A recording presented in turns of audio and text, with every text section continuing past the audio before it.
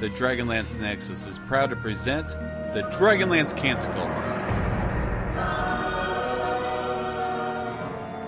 And welcome back to another exciting episode of the Dragonlance Canticle, a show about Dragonlance, a podcast about Dragonlance, and we are the number 113th most popular sci-fi fantasy podcast out there.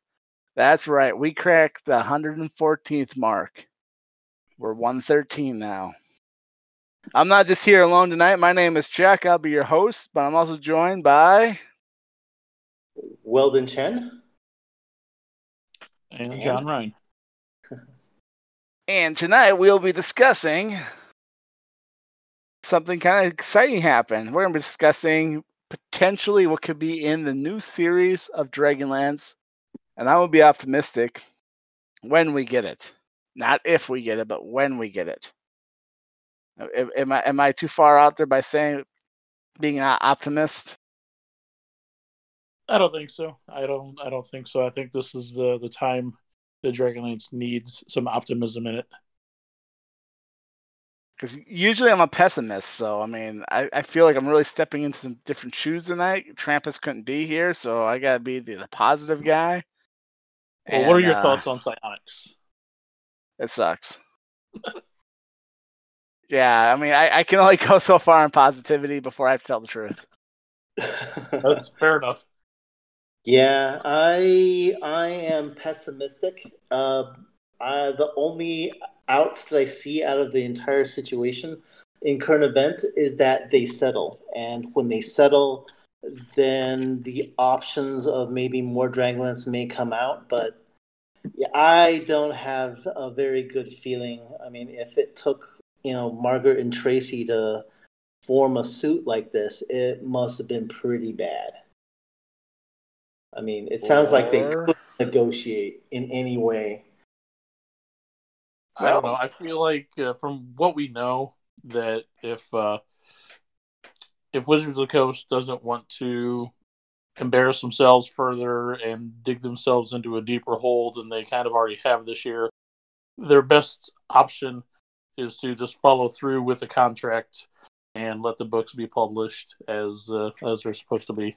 That's my optimistic approach. And it is in one of the relief items. They want $10 million and for the original agreement to be followed. So I'm going to be optimistic based on that, but deep down, I'm with Weldon. Places I can't go to tonight. I wonder if they'd be open to the opportunity of, instead of $10 million, if they would just retain the rights to Dragonlance, if they would take that as part of the deal.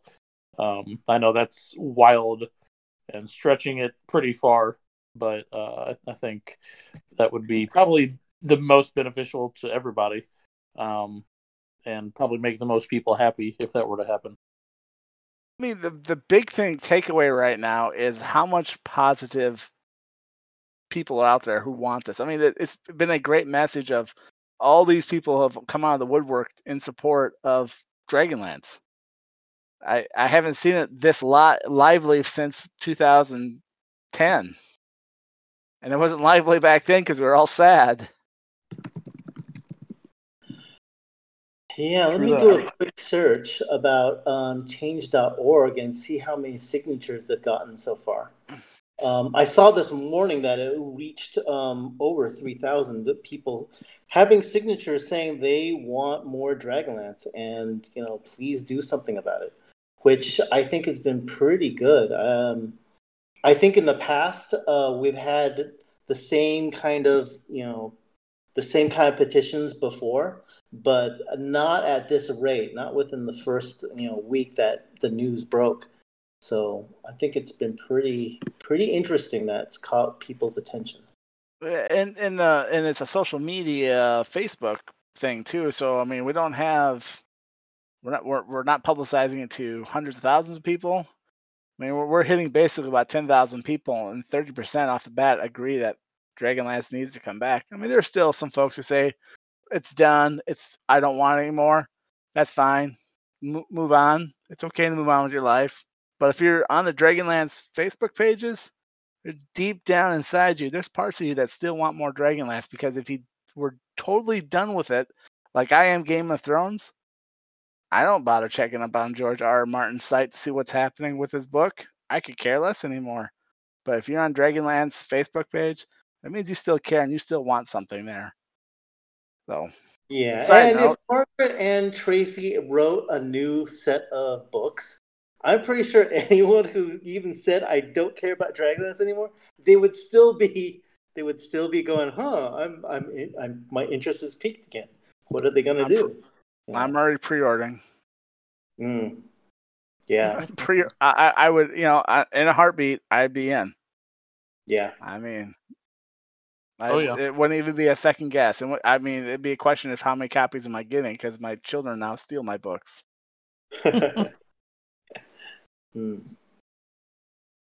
Wow.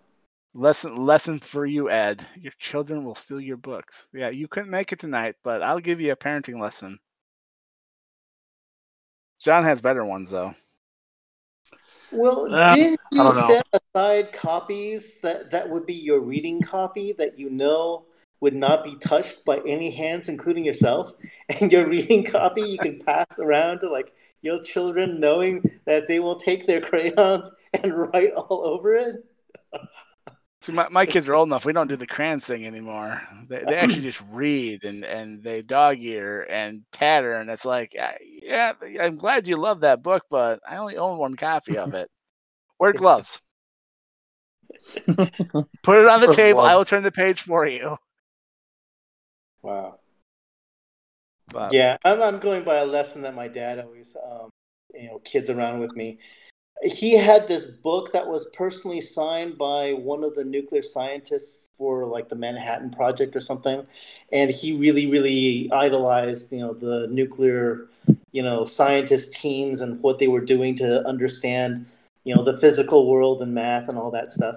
And he had this signed book, and he reminds me every so often, that when I was, 2, somehow I got my hands on the book, and I had written crayon all over certain pages, weird math formulas, all sorts of graphs and stuff like that. I had colored it in somewhere on certain sections, and he was just, livid for like a little bit, but then he eventually got over it. But he constantly reminds me of like, yeah, someday there's going to be crayons and a book. You're gonna and karma will come back to you. I guarantee it. So every time he comes to your house, do you check your entire collection afterwards when he leaves? When you notice he's got like a crayon sticking out of his pocket? Yeah, something like that. But then I'm prepared. I have an actual reading copy of Chronicles and Legends. Basically the annotated copies. I've got a second one. That's not leather bound. That's a little bit more, paper. And if I have someone who's younger who wants to read it, then that's their copy. That is one of my biggest regrets, not buying that leather-bound copy when it first came out. Well, the leather-bound copy is like very, very safely wrapped deeper in the library, so that it's all kind of like made up so that the really harder, rarer books are top of the shelves, further back. So it's got to be a little bit harder for anyone to climb on a ladder to get to them. But Yeah, I do have the leather-bound Chronicles, and I also wish I had bought it when it came out instead of secondhand off a later market, because it was quite a bit more expensive. Wow. Because when it first came out, it was what, $75? Yeah, and Amazon had it for $45. I specifically remember, and I was like, I'll pick it up sometime. And then it went out of print, so it took me years before I was able to get one for a somewhat reasonable price. And nowadays, they're just ridiculous. Yeah, I don't even bother looking for them. It's kind of like the Dragonlance miniatures. I would love to get those, the original ones, the box set. But gosh, I'd have to mortgage my house off a second time. I do have. I've got a set of the heroes and the Draconians, and Lord Salt's Charge. but they're all they're not in perfect. They're all old. They're opened. They're painted. My friend Roger painted them before he gave them to me. So if you're listening, Roger, thanks. But I've also got the Silver Dragon of Huma that is still in pieces, unprimed, unpainted. I haven't ever decided if I'm going to actually paint it or just leave it as is. See, I'm too much of a miniature guy, so I would put them together and paint them because that's something I enjoy doing. I imagine I will at some point. I did buy all the plastic pieces of Dragonlance came out when they did the blind boxes. Oh, yeah. I did pick up all the K-Pox and Boz I could find during those days. Yeah, I do love the Civac that they put out. Yeah, the Civac is awesome. Yeah, the only one they didn't come out with was the Bozak. Right. Because I've got the Arak, I've got Lord South, I've got Mina, I've got Raceland. Yep. I've got the Tanis wannabe. I've got the Tanis wannabe. I don't have a Mina, Mina, whatever you want to call her. But I the Capacs are not copper color. I'm just saying. No, they're white. Yeah, it's whoever's day was to proof that one was like, close enough. They're like a silver dragon-ish, right? Yeah. Well, the rate that's going right now, it's like, if everything Margaret and Tracy said about in the lawsuit is true, they have a complete, advanced reading copy of whatever this next book on this trilogy was going to be. Like, how rare and how expensive is that going to be to collect? Like, Jesus. You're not going to Seattle this weekend, are you? And doing the old Mission Impossible thing, are you? Well, no, I don't think you'd be in Seattle. I think I'd have to, head over to Wisconsin or Utah and say, "Hey, how are you doing?" Well, that'd be that. But you have to break into the main office to figure out where it was shipped to. Well, I would assume that those two having written it would have had some sort of copy. I would assume all as well, but I know I don't. No one sends me the advanced reader copy. Well, I think I'll just try to cash out Margaret $10 and see if she'll send it to me. Yeah, exactly. And then my brain's going like, well, which version of this do you want? Do you want the first Dragon of Deceit copy that they wrote, or the ones that had Wizard of the Coast, opinions, comments, and stuff going back, and that they rewrote 70 pages of it? Like, which one do you want? Do you want the one with do they have ones with line item notes through it? It boggles the mind what I'd be asking, either of them, what copies we get. Since we're just going through Fantasyland, just get both. Yeah, but would they allow me? All right, well, having two is too dangerous. It's like having two, data type robots on the same starship. We need to separate them out because one disaster could ruin the entire line of those type of robots. We have to give this to someone else, possibly on the East Coast. So one or the other, it won't completely kill everything. Oh, you keep one in the Midwest with me, one on the West Coast, and we put one in the eastern side of the Midwest with John. Yeah. That works. Yeah. Man. Well, we should probably move on a little bit here to the main topic here. We've been spitballing here for quite a while, and it's been fantastic conversation. But the main topic tonight is actually, we don't get to do a lot of speculating anymore in this field because the last time we had a new book was 2010, which by my count was 10 years ago. Mm-hmm. By Boo-Poo's count, it would be 2 years ago, so it depends on who you ask. Let's go with my count. It's been 10 years.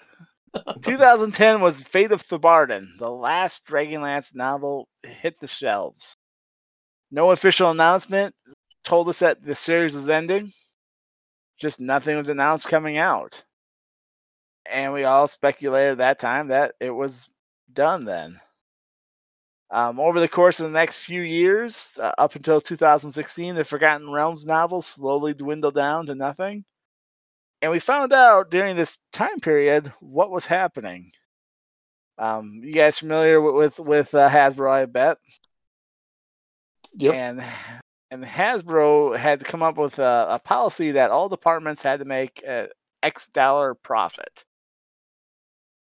Well, the novel department, unfortunately, has never made X million dollars profit consistently year after year, because there's only a few offers that they had were big draws. You had Salvatore, you had Weiss and Hickman, and that's it.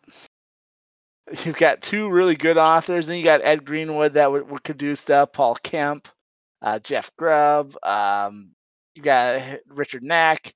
You got guys both Realms and from Dragonlance that, they wouldn't sell 1 million copies, but they'd sell several 100,000, which sounds like a big number. But when you need to make X million dollar profit every year, you also have a lot of books that don't meet that quota. You have a lot of books that have short print runs. And we know about short print runs because try to get the third Dark Disciple book. You try to get that used nowadays. I haven't seen a new copy in probably 8 years, and I kicked myself for not buying one the last time I saw it. Used copies like $50 to $75. Really? Wow. Oh yeah, any of the last run Dragonlance from like 2007 through 10, a lot of those are very expensive if it's a very sought after trilogy. Yeah. And I also have to say some of it isn't exactly fair. Like, I really, really like Chris Pearson's works. Every book that he's ever written has been funny. It's kind of like a little bit of a fanish insider jokes for some of the stuff that he's got, especially with Spirit of the Wind and Kender. But they never made a whole bunch of prints. And, his Ishtar trilogy has always been hard to get because they didn't make as much. And it was so fantastic that it sold out right away. And when you come up with numbers like how much money can be made out of it, it's not exactly fair because, some of the track records, didn't put out a lot of books in the first place. So you're exactly right. Because, Taladus and the King Priest trilogy, both of them had short print runs. Exactly. And you try to find a Taladus series book? Yeah. And they're good reads. You're going to pay top dollar for either one of those series. Yeah. And used. And I'm sitting there like looking at my book sometimes. I'm like, I've got 2 copies of one of the books, I think Blades of the Tiger or something. Like, I should just do a giveaway for it but then I feel bad because it's only one of the series I had doubled up on because I'm old and accidentally bought 2 copies at one time. But yeah, that's neither here nor now. So, in going back to this whole lawsuit, they basically, I've got to assume that, when you're talking about the 15 million, it's not just a book sale. This, I think, could have been the stepping stone for something much larger that would have been the 15 million mark for, I think, the Dragonlance brand. Because no matter what Margaret and Tracy may make, I just can't see them making 15 million off of a trilogy. There's got to be more stuff behind it, more products to buy along with it that I think would have been good for Hasbro. And so, going back to the link you had provided, Chuck, there was a whole discussion of back then Hasbro having these rules about making $15 million. And I don't know, is that a book or per brand? That's a per department. So you had to, and that's profit. That's after you take your expenses out. Yeah. So that's a lot of money to make once you figure out all those expenses. Because printing books has never been cheap. Yeah. Then you got distribution, advertising, paying these authors. Yeah. Wait, they had advertising? Shoot. Well, yeah, they put them in the back of the other books. Those last 2 or 3 pages. And then then they run them in Dragon Magazine, though. They do some ads in there. And then they would do some art copies they send out to reviewers. And yeah. So a little bit. I would think the books are literally the advertising tool for whatever's going to happen. And we had rumors all the way from, the possibility of a Dragonlance movie because Margaret and Tracy went to Wizards of the Coast with, actors who were interested with a script that, as you'd see from the internet, was literally talking about Dragons of the Autumn Twilight. I kind of got the idea that during this entire time in 2017, they were working on what could be, something big that would basically fill Hasbro's policy on 15 million. It seems like the ducks were in place. So yeah, go ahead. As I was saying, and to go back a little before that, I mean, we've had these rumors and things have been cropping up for a long time. So the first rumors that we talked about was back in 2012. And that's back when 4th edition was still a thing. And Dragonlance was supposed to come out with a new trilogy at that time. And this is urban legend. It's never been confirmed as far as I can tell. No one knows who the author was they hired to write this new trilogy. It wasn't Weiss and Hickman. So take this with a disclaimer, urban legend. Basically, they had hired someone back in 2012-ish to write this new trilogy on the original Chronicles by taking out different events, changing events, and altering events. And it could be removing characters. It could be removing setting locations. I've heard the spin on it 455 times. Each time a story is told, I feel like it gets twisted a little bit more, but I can never find the actual source of the story. In 2015, once again, these rumors resurfaced. There's a con that Tracy answered a question at. If he were to write Chronicles, again, if he would write a trilogy that he would want to write, he said he'd want to rewrite Chronicles and remove a key player from Chronicles Raceland. This speculated reboot, but once again, never can find someone who was actually at this convention. Never can find out which convention it was. It's just been a lot of speculation of internet stories. That brings us to 2017, where what Weldon touched on was the vague booking. At that time, no one knew what Weiss and Hickman were up to, but Weiss and Hickman and John, was it Joe? Was Joe Megan? Yeah, wasn't he there with them? Yes. Yeah. There's pictures. Yeah, so that's what Weldon's talking about. The movie script idea gets floated around. There's a lot of speculations of a Dragonlance movie coming out. But we kind of know that's not, because they went with the realms for the movie. I need a moment of silence as I said that. Okay, I'm over it. Nope, still angry. Okay, I'm okay now. But what we did get out in 2017 was the agreement, because that's when they agreed to write these novels. And I feel like that's when we also got the T-shirt agreement. Because isn't the first set of Lord Soth shirts about from then? Yeah. I want to say it was 17 or 18 we got those shirts at Gen Con. I think it was 18 with the shirts. But the agreement was probably made in 17 with Joe being there. So, those are awesome shirts, by the way. Yeah. Yes, I have 4 Dragonlance Death Save shirts. I need to bite the bullet and buy the Raceland one. Oh, they're out of print. We have to wait till they make more. Angry again. Yeah. Angry myself. I don't have one. Oh, man. I always do this. It's back to the stupid leather-bound book. It's like, I'll just wait a little while. They'll still be there. No. Yeah. So in 2020 now, we have this lawsuit that Weldon has alluded to, and we've talked about Last Mechanical, and this lawsuit is about the books.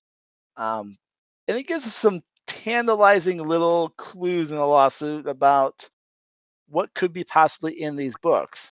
Now, it doesn't tell us a synopsis, doesn't tell us a plot, but we do get two key things out of here. We get two titles. And anybody who studies Dragonlance, I feel like you should understand anytime Weiss and Hickman write a book, it's always, what's the first key word there? Dragons? That's right. Of? It's all dragons of something. You've got Dragons of Autumn Twilight, Dragons of Winter's Night, Dragons of Spring Dawning, which are all seasons of the year. Dragons of Summer's Flame, season of the year, worst book of the series. I still love you too, but I blame somebody for hurting me back in '96 yet.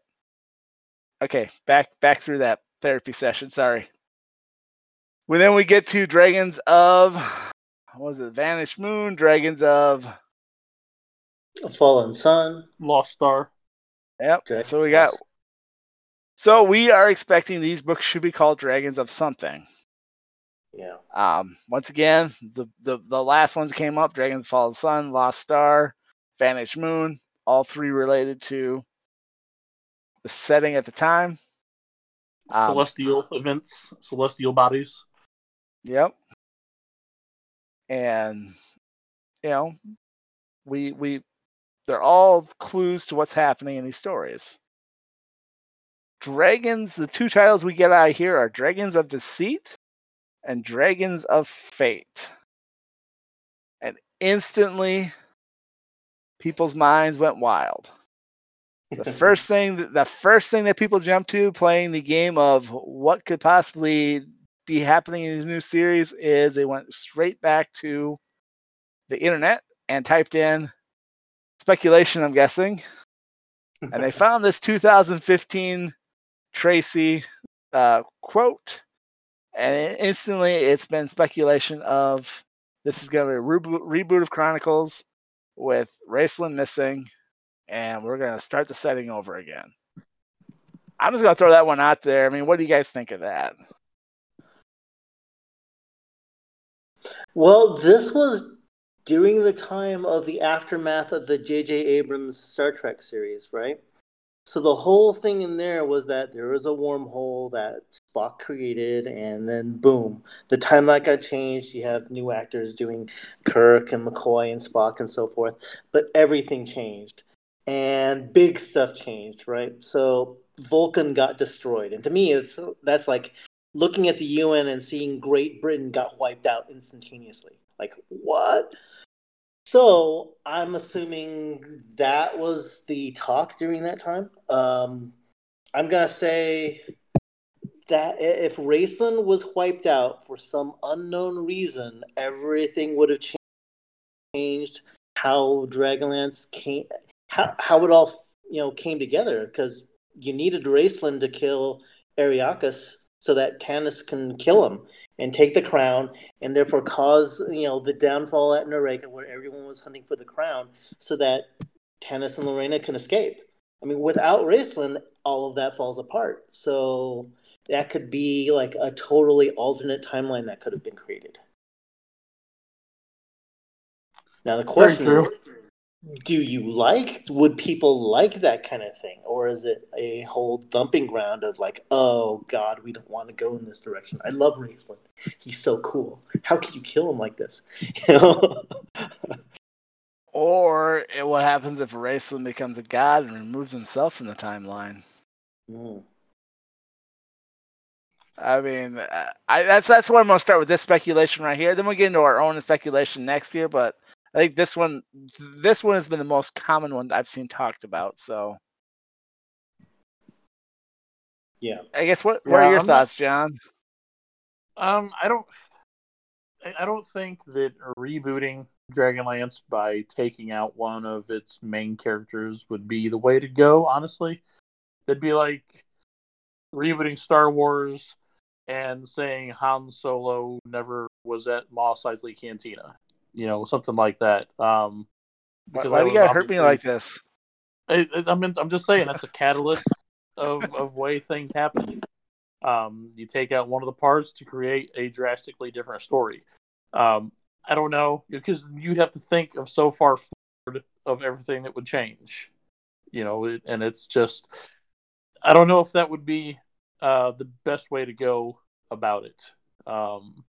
Definitely not my preferred, what I would like to have seen. Not that what I would like to see matters in this point, but um, I think a more, because I heard also that they were wanting to go back to the Chronicles timeline, era, and all that, but Dragons of Deceit is a book that exists, and it is DL9 in the first edition Dragonlance Chronicles Adventures, and that is the adventure that details Silvara going and finding out the secret of the dragon's oath and what's happening to the dragon eggs. So maybe this series was supposed to be like a Lost Chronicles Part 2, where they're filling in story gaps that we just got a glimpse of a line of, that went into more detail of these stories that happened off screen, but we never got to see. Oh man, I think I hope would not, prefer that better. I hope not, because that's like watching Peter Jackson's The Hobbit. So one book stretched over 3 movies was not a great work. I mean, the story No, of they could have just been the first book was that event. Now, there's nothing else in Dragonlance called Dragons of Fate, so I don't know what story that could have been. But yeah, I think Dragons of Deceit could have been obviously in one book, and then 2 other stories from that, from the Chronicles era that weren't necessarily told. But I don't know what those would be, or maybe they'd be follow-up stories or stories after the war ended, that we never got to see. I don't know. Yeah, I'm going on the speculation that I really have this feeling that something big was going to be planned.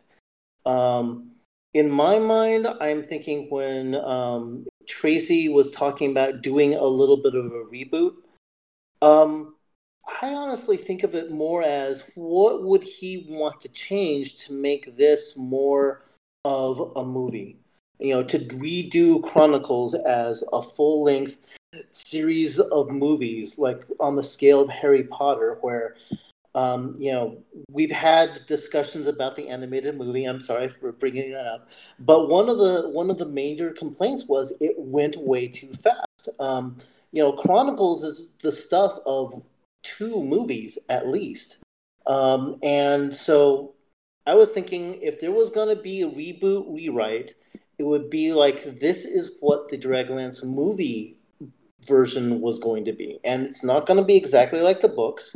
That's always a hard shift to make with Hollywood, but it would be close enough that would still be Chronicles. It would still be the books we love, but there were certain tweaks to make it move a little bit better, and that would open the floodgates for Dragonlance movie, and there'd be tie-ins everywhere: toys, games, board games, T-shirts, everything. That would probably be enough to say you are going to make a lot of money, Hasbro. Here's, we're going to clearly, clear the $50 million mark that you've set with this whole brand reopening of Dragonlance. That's why I got the feeling from this reboot discussion that was happening, and that just to me feels like it made sense, and I kind of feel that something happened where people didn't believe it could become the next huge marketable movie thing that would make millions of dollars. So in speculation of the book, if this is going to be a reboot series, then awesome. It will totally revive Dragonlance. Everyone will see the tie-ins, and Hasbro will be happy. We'll be happy. All our toy collections will be massively bigger because a Dragonlance movie just creates so much more, collectible swag that that would kill my collection. Yeah, mine too. And the big thing here is why I don't think it's actually going to be a reboot of Chronicles is the fact that we do get one tantalizing clue in the lawsuit, and that's the use of love potions. Yes. And anywhere in Chronicles, you guys can think that would fit in, even in a rebooted story. I mean, the story has to start kind of similar. I don't have anything. I don't know of anywhere that would fit. So here's my speculation on this. I was talking with Ed, through Facebook and stuff. This whole discussion about love potions is kind of like tied into problematic stuff that's in Dungeons and Dragons, like races and racial stats that people would find offensive. And the only thing I can think of that has anything to do with love potions has to be the Rise of Solamnia trilogy, where Jamie Markham used it on a woman, made her fall in love with him so that he could basically marry her and take over the nation. And that has nothing to do with Margaret and Tracy, but it's there. It's a part of Dragonlance history. It's in the books. And I'm wondering whether someone would have said, well, if this is in here, it's going to be problematic. That's a risk. We're already facing a lot of crap with like the other stuff with Magic the Gathering. And maybe we don't want to do this. Maybe it's not kosher to do this yet. And that risk might have been enough to make people like run away from it. Yeah, and that would move us to kind of a future thought here, because I mean that Rise of Solamnia doesn't occur until the very end of the last timeline we had, so that would mean that this would be a continuation type series if we're referencing that. But the love potion thing was big enough that it involved the 70 pages of rewrites. So. Yeah. That's a lot of a novel. We look at what's the average length of the novel, 300, 350 pages. But like a lot of that might be, I don't think it was like, here's 70 pages of story you have to rewrite.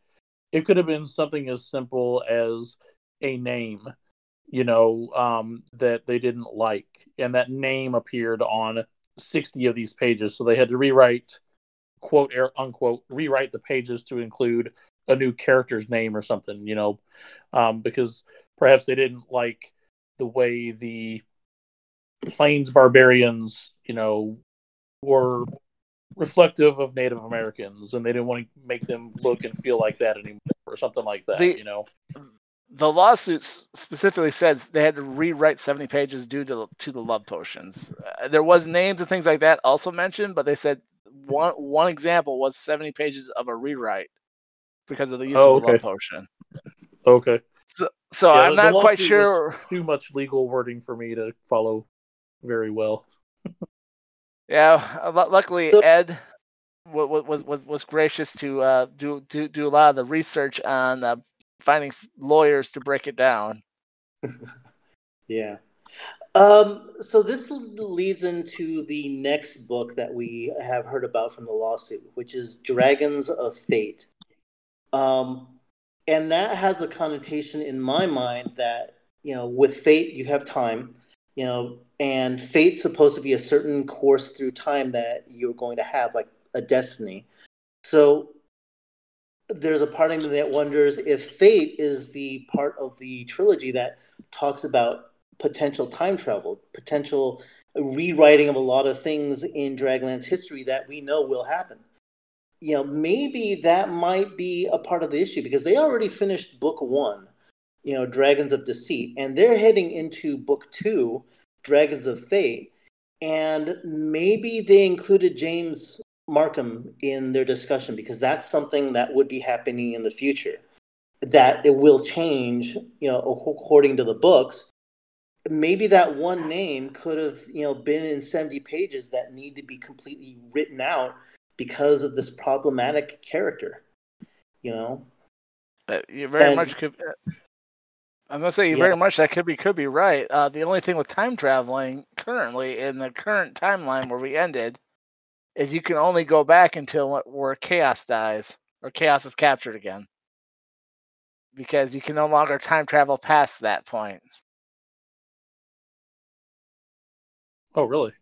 Because Yeah. Task tries to do it, he can only go back to the spot where they get the blood of chaos. Yeah, I'll say that sounds familiar. Now that I think about it. Yeah, that was in War of Souls, but remember, Raceland and Tasselhoff together went further back in time. They encountered Huma. Yes, And they did there's a later whole on. section of Raceland traveling back and forth in time, bouncing with Task dragging along with him. And supposedly that helped to bring the gods back into, Krynn after it was lost. So, Right. We could be having a tie-in like that. I mean, Tracy had a series where he invited, fans and other authors to write called Tracy Hickman Presents, and that all had to do with a time traveler. I mean, in our D&D game with Edward, he's using that in some way in our adventure, where he has met a traveler, a journeyman who has been going through time. And it's quite possible he may be realigning those series of books with this Dragons of Fate book about how time has changed. And that may completely tie in with what we're talking about, Raceland going missing. What if something involved in all that got Raceland, sent in a different time era, and that set off a whole new branch of time travel that opens up more adventures for us as Dragonlance players and novel writers and wanting to read the novels, wanting to read and play more Dragonlance. Maybe that's an opening, because one of the things that Wizards of the Coast has said, and we've got written proof, is that the main guy at Wizards of the Coast was always saying that the only story worth telling is Chronicles. And I would disagree with him, yell at him verbally if I ever met him in person by saying, "How dare you say that?" Margaret Weis Productions had huge amount of stuff after that, and you just let the license lapse, so she couldn't write anymore. But that could be a part of this discussion that Tracy and Margaret were trying to write something. Their gift to fans, as they say in the lawsuit, was what they were trying to do, and maybe it was revitalizing more stories that we could participate in. Yeah. One thing you gotta think of, though, like we talked about, all their other Dragons of series, their books had the titles had a clue, or it had something to do with what was going on in the story. So what could Deceit and Fate, like, what would that have to do with the story? Deceit is to trick somebody, to fool somebody. So what could, removing Raceland from the timeline and doing Chronicles again, what would that have to do with Deceit, unless it was like he was hidden by the gods or some such to change history or something? But then that opens up a whole new can of worms of changing the time in such a way that you're not supposed to, obviously. So what do the titles, the words Fate and Deceit, how do you think that really affects anything?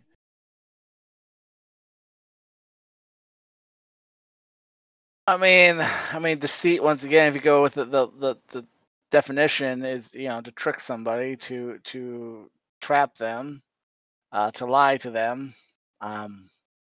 And with Dragonlance, if that's your opening book, there's some great lie then that we've been believing throughout this entire 30 years of history. And Dragons of Deceit will hopefully shed light on what the lie is. Yeah. And it must be a massive plot lie. Right. It has to be huge, and usually in these trilogies, like the later trilogies, at least, like there's a big reveal at the end of book 2. So that's something that they had already planned and probably have written in some form as well. Where I see Dragons of Fate means it was meant to happen. I mean, fate is what a lot of folks believe in when it comes to things happening. It was fate. It was fate we met. It was fate this happened. And I can see Dragons of Fate being the events are still unraveling the way they always have been, even though we've been living this great lie.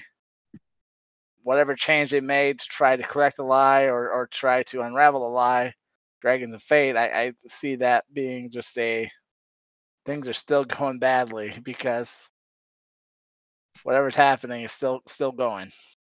Because book 2 is never a happy ending book.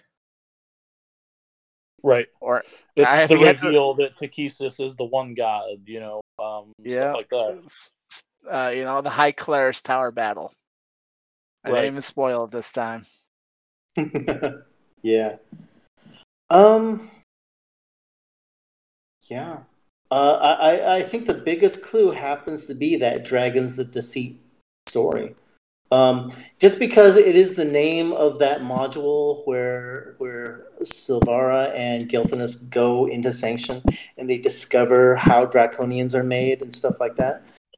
I honestly need to read some of the stuff like Dragons of a High Lord Skies, but they said that someone helped them, and that was a secret. And Silvara and Gilthanas couldn't reveal who that person was, but was very, very important. And people have been saying maybe it was Kitiara, all that stuff.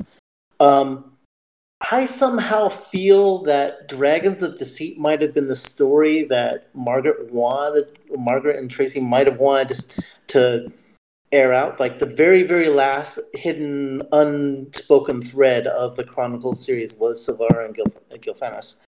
Maybe that is where they discover the deceit that is occurring, and maybe the next book is, literally here's fate making you go down this bad path that you can't, or maybe a good path.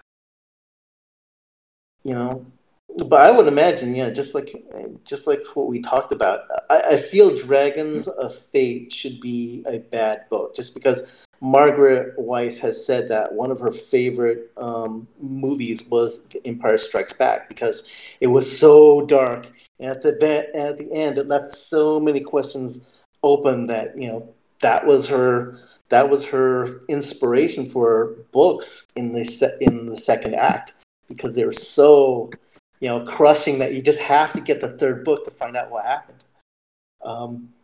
I feel that Dragons of Fate is along that same line, but the question is, what could it be? I mean, right. I think it's going to be interesting if perhaps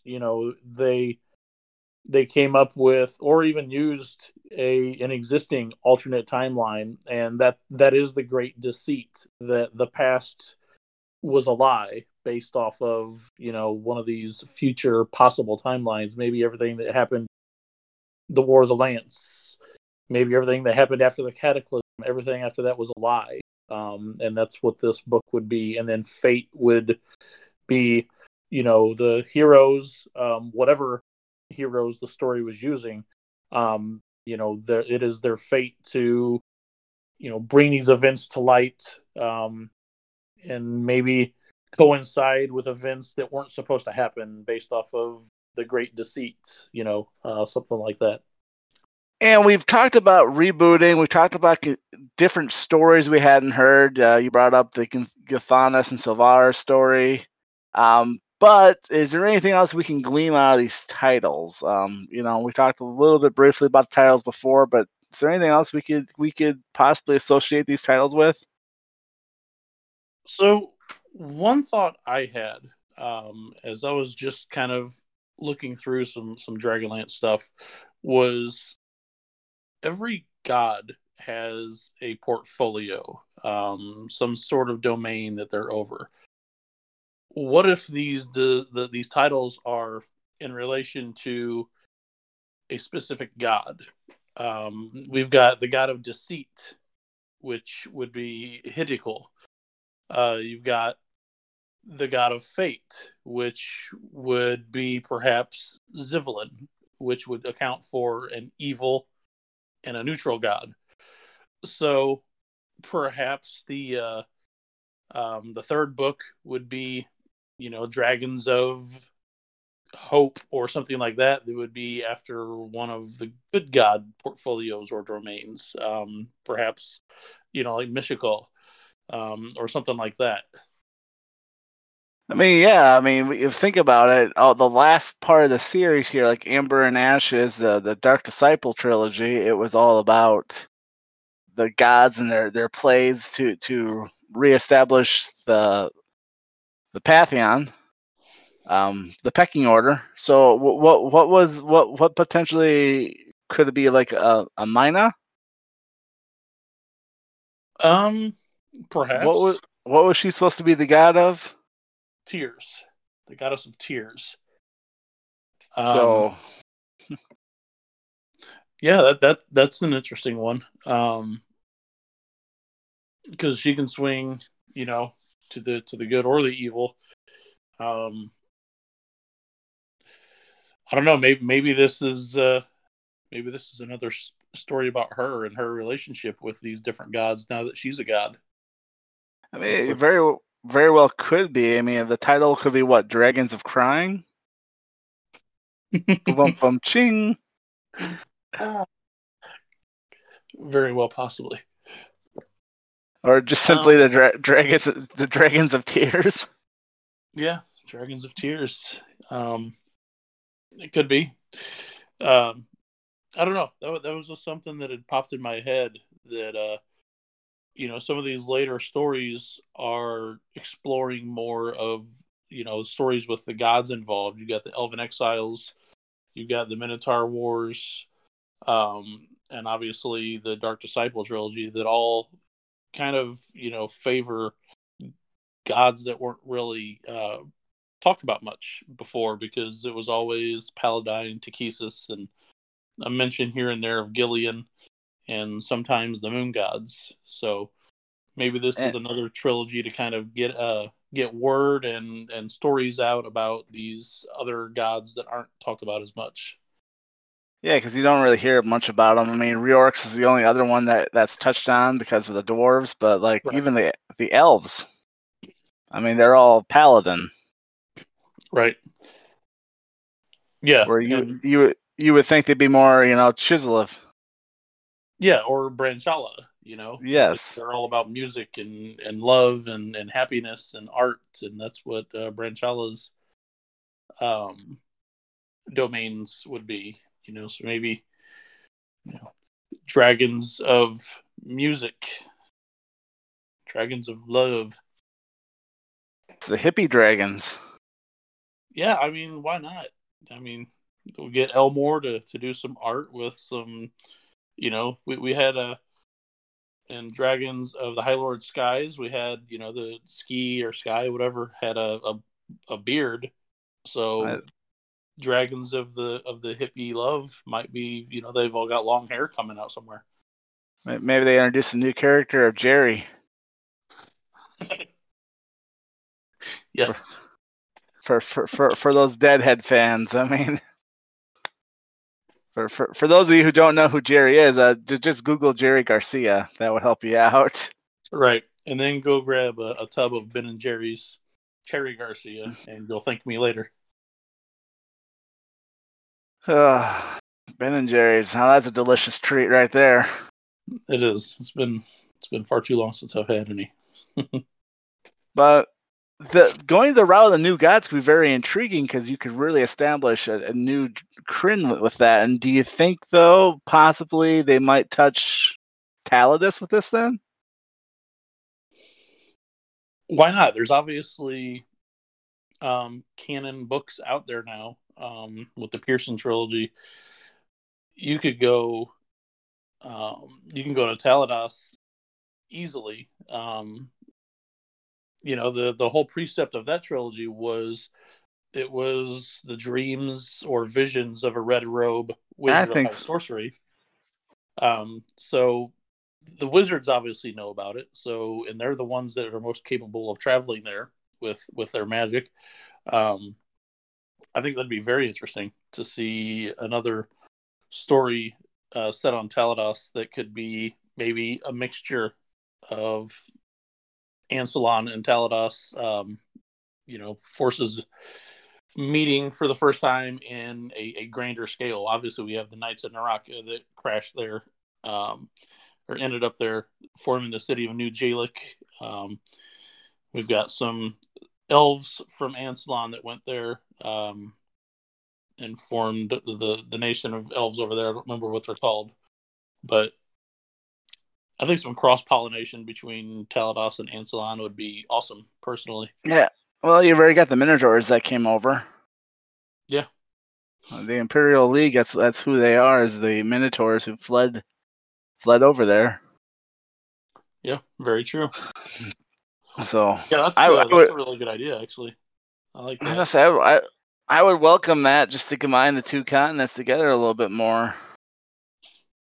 Because one of the biggest criticisms of Ansalon is it's too small. Right. But then again, Europe has seemed to, back in the Middle Ages, Dark Ages, seemed to have lots of going on in that small area. So I don't think size really matters in terms of when you have conflict. Size doesn't matter. It's how you fly your dragon. That's true.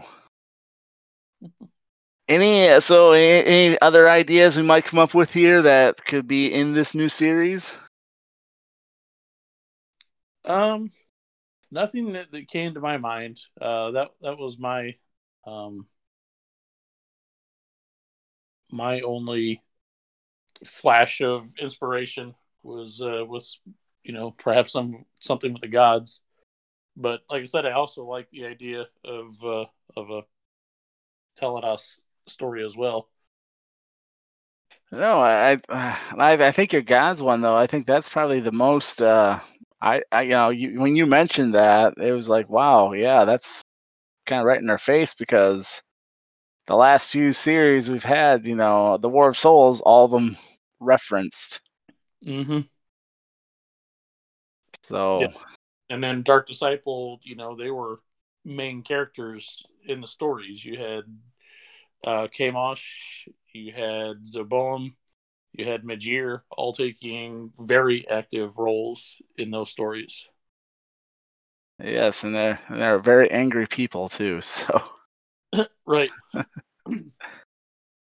Because we get our first actual monks in Dragon. I mean, that's the other thing that always bothers me, is the fact that people are always like, well, Dragonlance is so terrible because you don't have monks, you don't have bards. Who says there's not monks and bards there? Just because someone back in 3.5 wrote it in a source book doesn't mean anything. Right. I mean, ever since the first edition, Dragonlance Adventures, Majir has been the god of monks. The god of contemplation, the god of thought. So why wouldn't there be monks before third edition? And as you said, Bracala, god of music. Why would there not be musical bards? Right. Yeah. And there's references in the first Elven trilogy of bards. Well, you've got the famous bard Quavalin Soth has always been part of Dragonlance. Always. Just because they weren't in the 1E or the 3.5 material or the 2E material doesn't mean they didn't exist. They just weren't included. Right. So for the readers following along at home, I just pulled out my first edition Dragonlance Adventures book. If you're on page 43, where it talks about the gods of good, Majir, right smack in the middle of the page, the first sentence is, Majir is the favored god of monks. So, favorite god of monks. There it is, right there. He is the god of monks.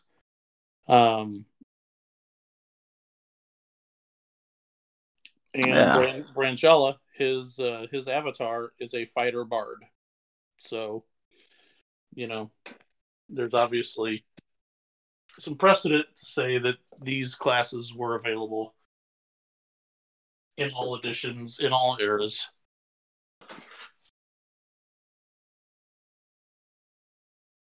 Yeah, just because once again someone made that decision not to include them in the 3.5 books doesn't mean that they're not still around. I mean, in all intents and purposes, the Solamnic Knights never had the hierarchy that everybody thinks they had. They think you start as a Knight of Crown to go to the Knight of the Sword and Knight of the Rose.